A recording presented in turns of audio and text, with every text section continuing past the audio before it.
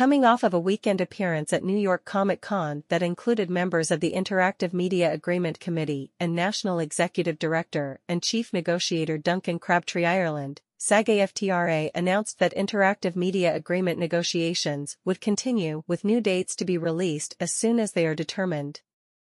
Saturday's panel at New York Comic Con covered how AI is threatening performers across the entertainment and media industry, with special focus on the existential threat generative AI poses to voice performers in video games. Video game actors are particularly vulnerable to having their likeness, voices, and performances stolen without informed consent or fair compensation.